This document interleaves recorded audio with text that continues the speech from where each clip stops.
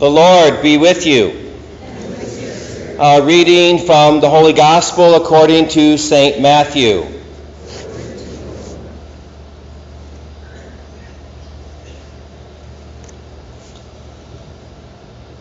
After he had fed the people, Jesus made the disciples get into a boat and precede him to the other side, while he dismissed the crowds. After doing so, he went up the mountain by himself to pray. When it was evening, he was there alone. Meanwhile, the boat, already a few miles offshore, was being tossed about by the waves, for the wind was against it. During the fourth watch of the night, he came toward them walking on the sea. When the disciples saw him walking on the sea, they were terrified. "It is a ghost," they said, and they cried out in fear. At once Jesus spoke to them, "Take courage, it is I, do not be afraid." Peter said to him in reply, "Lord, if it is you, command me to come to you on the water." He said, "Come." Peter got out of the boat and began to walk on the water towards Jesus. But when he saw how strong the wind was, he became frightened, and, beginning to sink, he cried out, "Lord, save me!"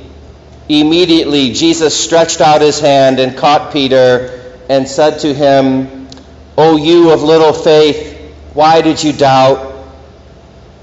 After they got into the boat, the wind died down. Those who were in the boat did him homage, saying, "Truly, you are the Son of God."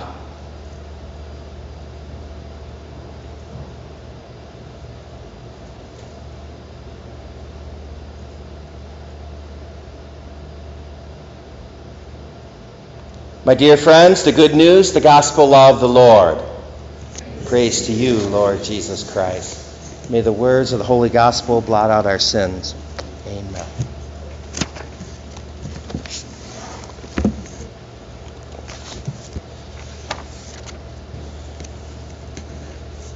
God, excuse me, tonight I'm a little bit fired up. I got a little excited today thinking about how each Sunday is a little Easter. And I kept thinking about today how the tomb is empty. That there's nowhere in the world where the body of Jesus is lying in some grave as bones turning to dust, that he is present, alive, and here with us this very moment.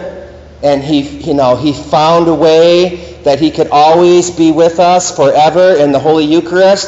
He could be in heaven, yes, but he could also be present here with us in every single Catholic church in the world, Jesus present here to us. I'm a little excited about that. The tomb is empty, my dear friends. Today's readings, however, I think show us a great response to this truth that the tomb is empty, that Jesus is here with us. And the readings kind of show us three ways that we can love God. Now, of course, there's more than three ways of loving God, but I think these readings point to three ways that we can grow in our spiritual practices which show our love of God. Prayer is loving God. Isn't that why we do it? In fact, it doesn't even come from us. It's a gift from God. God gives us the gift to pray to him, and it's a way that we can spend time with the Lord and express our very deepest love for him by the time we spend with him in prayer. It's a free gift of God, which he gives us, which we give back to him. And it produces beautiful and wonderful grace and fruit in our lives. The more that we can give to God, we're not going to outgive God, right? He's going to give us back even more than we give him. And so these three kinds of prayer today I want to talk about are from the first book of Kings, chapter 19, contemplative prayer, from St. Paul's letter to the Romans, reparation prayer, and from our gospel, intercessory prayer. Three kinds of prayer that we should have in our prayer life because God has given us all these various tools. Now, you know Elijah here, You can almost think of this part of the story of Elijah. He's suffering a little depression. If you read it, you'll see that he's been depressed. God sends the angel to him, says, get up, have something to eat, now go back to sleep. Does that a couple times with Elijah, because Elijah's really kind of depressed and lost here. So Elijah figures, I'm going to go to Mount Horeb, and I'm going to reconnect with God, because I don't feel him right now. I feel lost and depressed. Mount Horeb, another name for Mount Horeb, is Mount Sinai, where Moses received the Ten Commandments. We had that a few weeks ago in our readings, if you remember. So he goes there, and there's the lightning, and there's the earthquake, and there's the strong wind, and God's not in that, but God instead is in the, as the King James Version puts it, the small, still voice. The small, still whisper. That's how God is speaking to him, and that points us to contemplative prayer. Contemplative prayer means giving God a space in our life where he can speak to us in the small, still voice, in the silence. God speaks to us in silence.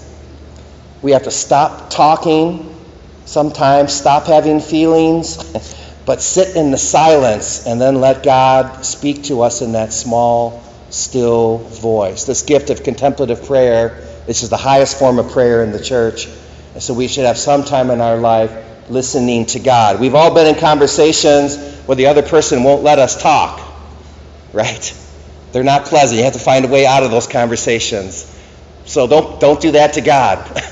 Don't always talk. Don't take away his time when he wants to speak to you, because he has things to say to us every day. So giving God time of silence in our lives. And then St. Paul, in his letter to the Romans, he's very, very upset. He wants to give his life, if he could give his life so that the Jewish people would not lose salvation, he's willing to do it in this reading. He says, my heart is breaking. I'm in great sorrow, great anguish. If I could just give my life that the Jewish people would not be lost, I would do it. And that's a prayer of reparation. Reparation is a kind of prayer that we do every day too. And the root word there is repair. We want to repair the damage we've done with our sinful life. We want to spend some time in reparation. It's a simple act of the will. You know, we have it in our morning offering. Lord, I offer you all my thoughts, words, actions today in reparation for all the sins that I've committed in my life or the sins of my family. And we can do that through self-denial, through fasting, through offering rosaries. We do that when we come to Mass. We offer up reparation prayer for all the sins, my own sins and the sins of the whole world. So it's all in our intentionality, in our will, to offer reparation to God for my own sinfulness and the sinfulness of those whom I love.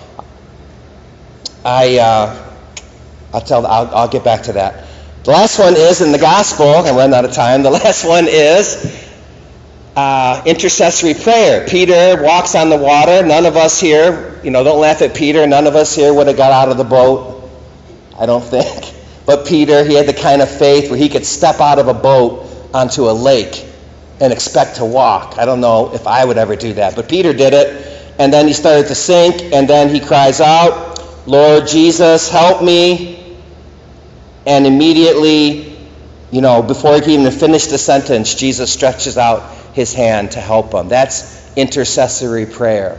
It's an important part of our life to intercede for others and for ourselves, to ask God for ourselves for the things that we need to grow in holiness.